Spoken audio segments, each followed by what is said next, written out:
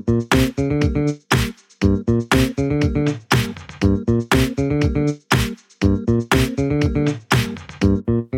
stork recovery. A chocolate thief. Welcome to Knick-Knack News. I'm Anthony. And I'm Alex. And my story today is animal news.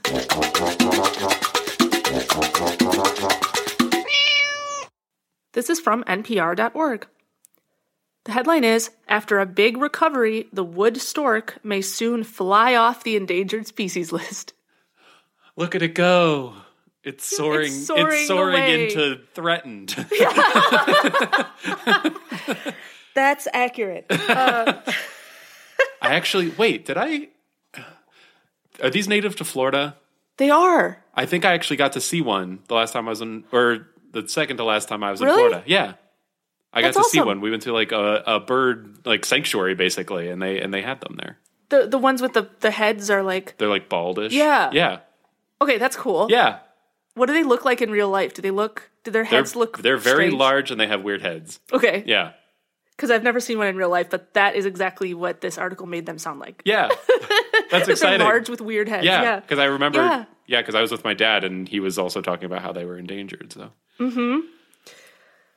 So the wood stork, which was on the brink of extinction in the 1980s, has recovered sufficiently in Florida and other southern states in the U.S. Wildlife officials this week proposed removing the bird from the endangered species list. Yay! Yay! The U.S. Fish and Wildlife Service said in a news release that restoration of the wood stork's habitat, especially in the Florida Everglades and the adjacent Big Cypress National Preserve, led to a sharp increase in breeding pairs of the birds. So the estimate in 1984 was that there were about 5,000 pairs, and now there are more than 10,000 pairs. So it's more than double. Yeah. In addition, the wood stork has increased its range in coastal areas of Mississippi, Alabama, Georgia, and the Carolinas. The birds have adapted to new nesting areas in those states, tripling the number of colonies across their range in recent years. According to experts, credit goes mainly to the wildlife protections provided by the Endangered Species Act, which marks its 50th anniversary this year. The act can impose restrictions on a variety of activities in areas where such species are located, such as development, mining, and oil drilling. Some fun facts about wood storks are they have a distinctive, scaly, featherless gray head and a bright white feathered body with long, skinny legs. Their bald heads give wood storks an almost prehistoric appearance, leading to nicknames such as Stonehead and Flinthead, which I thought was funny for some reason. Okay. They are fairly large, standing up to 4 feet or 1.2 meters tall, with a wingspan of up to 5 feet or 1.5 meters. You can't see it, but Alex is demonstrating what a wingspan is. I'm like stretching out my arms and doing motions. The listeners can't see that. This is also the only stork native to North America. And if the wood stork is delisted, officials said it would remain protected by other laws, including the Migratory Bird Treaty Act and the Clean Water Act. And a monitoring plan would be put in place for at least 5 years to ensure that the population remains stable and it's in good shape. So Nice. Yay! So good news. Yay, about wood this storks. Bird. Yeah. Good job to the wood storks. I think, yeah, it's just good news. It's good. My story this week is food news.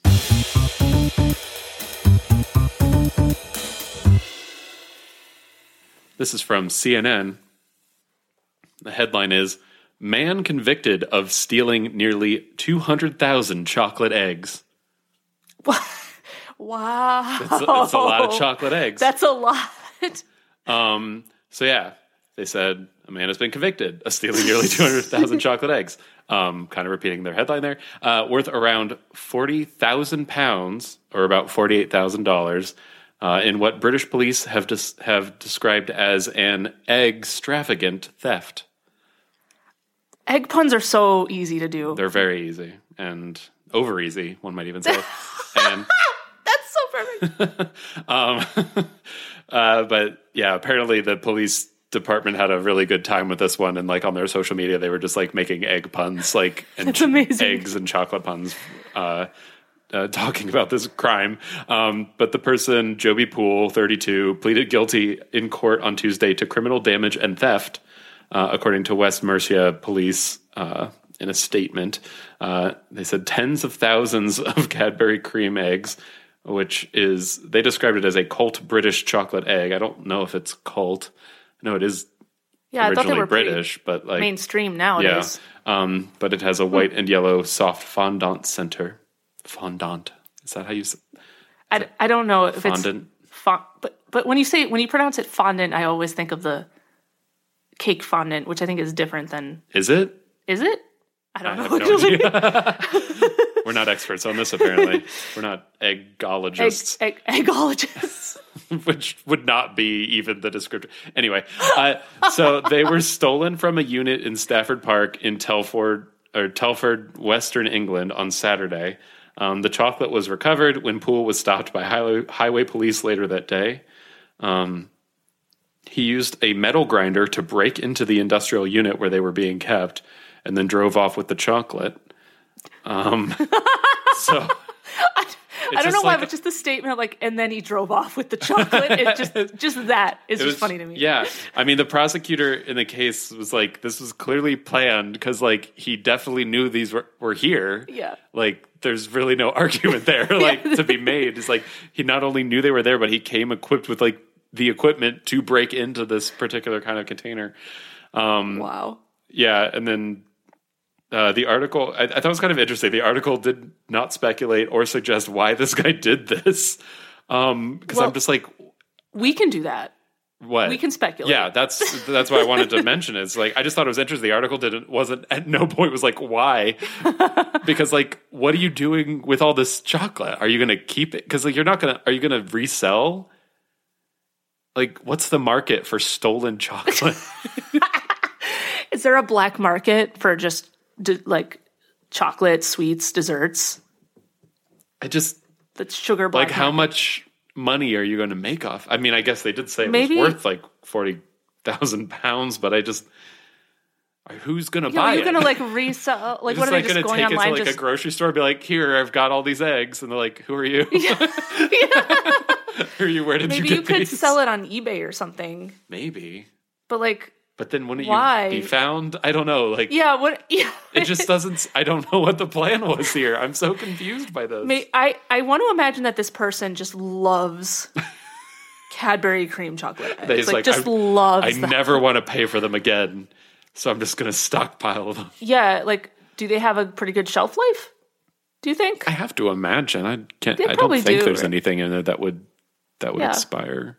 So. For the next year, this person can eat a package of Cadbury cream chocolate eggs every week. Probably more than that. I'm not going to do the math right now. But he stole nearly 200,000 of them. So he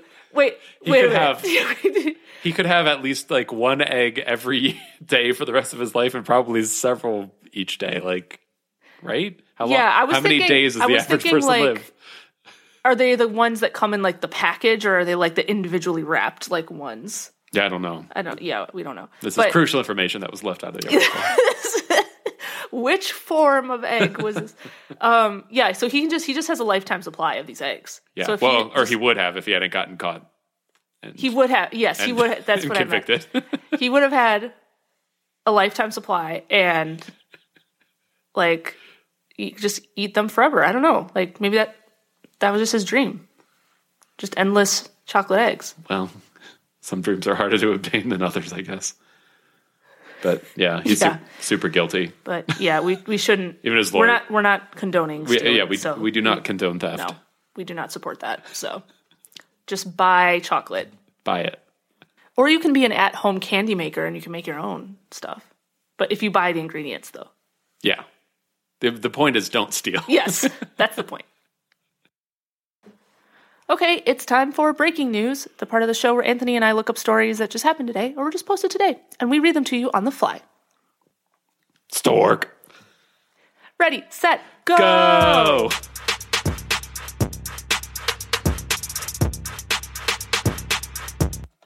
Okay, I found this on USA Today. Apparently, and this sorry, a quick side tangent. Have you seen that video of the little kid that goes, apparently this? Have you ever seen that? I don't know. Okay, I'll show it to you after. People listening that have seen that, you'll know why I'm laughing right now, because sometimes I say apparently and it's a little bit too close to that video and I just start laughing because I'm like laughing at myself. Okay, so apparently NBA legend Michael Jordan has donated $10 million to the Make-A-Wish Foundation to celebrate his 60th birthday. Wow. That's very generous. And his birthday is February 17th. I guess he's turning 60. And this donation is the largest single donation in the entire 43-year history of the Make-A-Wish Foundation. Wow. I have to imagine he's worked with them quite a bit over the course of his career. He has. This article said that he has actively supported them since 1989. Wow. And he's granted numerous wishes. Oh, yeah. To kids I'm sure too, for a long period of time he was highly requested. He was highly requested in the Make-A-Wish Foundation. Yeah, that's such a good group. So then it kind of was talking a little bit about Make-A-Wish and just saying that like it keeps growing. And since 1980, they have granted over 550,000 wishes in over 50 countries. Wow. That's a pretty impressive wish granting record. Yeah. I've granted no wishes as far as I know. Yeah, I'm not aware that I have either, but if anyone ever wanted me to, I would. If there was something I could do, I would do it. If there was something I was capable of granting. Yeah. Yeah. Yeah. I guess in a way is just doing your job granting a wish. The company does wish that I would do this, and then I do it. The wish has to come from a child. A child in need. That's the constraint here. That's what we're going with. Yeah. Yeah, then I've definitely never granted a wish. Yeah, well, yeah. But Michael Jordan has granted many wishes. We should all look up to him for being a good person. Yeah, now he's enabled them to grant even more, it sounds like. Yes. Which is pretty cool. Okay, this is from CNET, and the headline is, RIP Internet Explorer, Microsoft kills off legacy browser. So there's a chance we've talked about this before to some extent, but like apparently Tuesday was the day that they just like fully, they like on like modern Windows systems, they've disabled it. Like you cannot use it anymore. I'm way too excited about this. I know. As somebody finally happened. As a software developer who works primarily on web-based things, I am extremely excited about this because it means not ever having to support this awful browser again. So Microsoft permanently disabled its out-of-support legacy browser on Tuesday in a move to improve user experience and transfer organizations to its newer Edge browser. They like put out a statement. There was basically talking about Microsoft Edge, even though I don't actually know anybody who uses Edge. But it's fine because it's basically the same backend as Chrome. So it's like a decent browser, and it has like special functionality to support like old websites that only were supported by Internet Explorer, because there are still like a handful of proprietary websites that are like that. Okay. So it has that technology as well. So like, everyone should still be able to use all that old, like, stop, first of all. Find an alternative, I beg of you. But if you have to, like, it has features to support that. They pointed out that in the past, Internet Explorer, like, was the top browser. And as recently as 2003, it controlled 95% of the browser market. 2003. Only 20 years ago. As recently as... Wait a minute. That was, like... a long time ago, though. Well, 20 years, yeah. In the internet world, in the lifetime of the internet, that's a long time. That's true.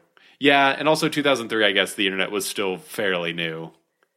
Yeah, if you think about the internet, really took off in the 90s, and then 2003 is not. Yeah, actually, never mind. I take back. I know your reaction. I know what you were thinking, but it's actually really a while ago. No, I just feel really old now. That's all. Me too. Don't worry. Yeah, I guess that makes complete sense that it would have been anyway. 2003, it had 95% of the browser market. It no longer does, thankfully. But yeah, Microsoft has moved on to Edge. This article also included a link to a tweet that showed a headstone for the browser that somebody commissioned in South Korea, like a physical headstone, like embossed with like Internet Explorer and how long it lived. And it had an epitaph at the bottom reading, "He was a good tool to download other browsers."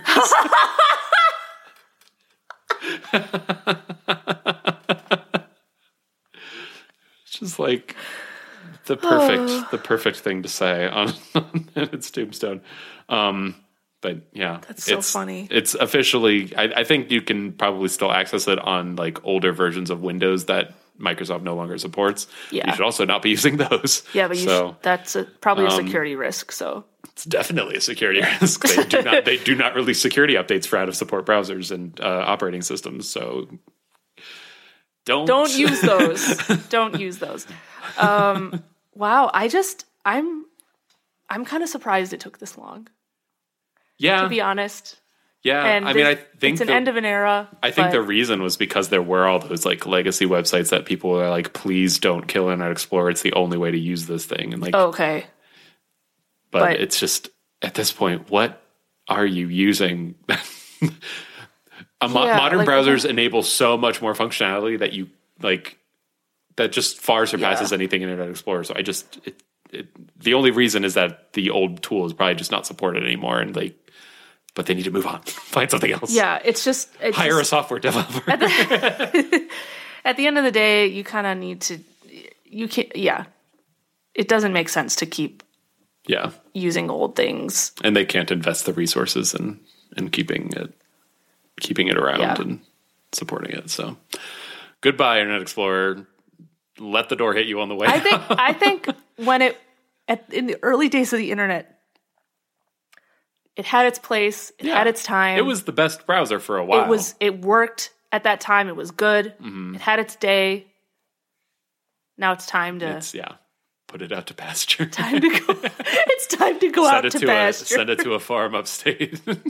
Oh my god.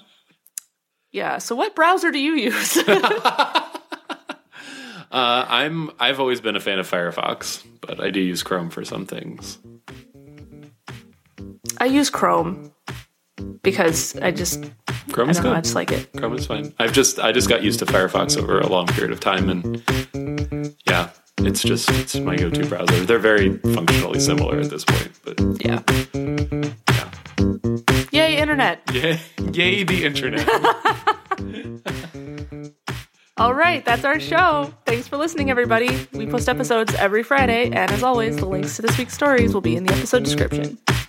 You can subscribe to Knick-Knack News on Apple Podcasts, Google Podcasts, Spotify, or wherever else you listen to podcasts. And you can follow us on Facebook at facebook.com/Knick-Knack News, on Twitter at Knick-Knack News, and on Instagram at Knick-Knack News.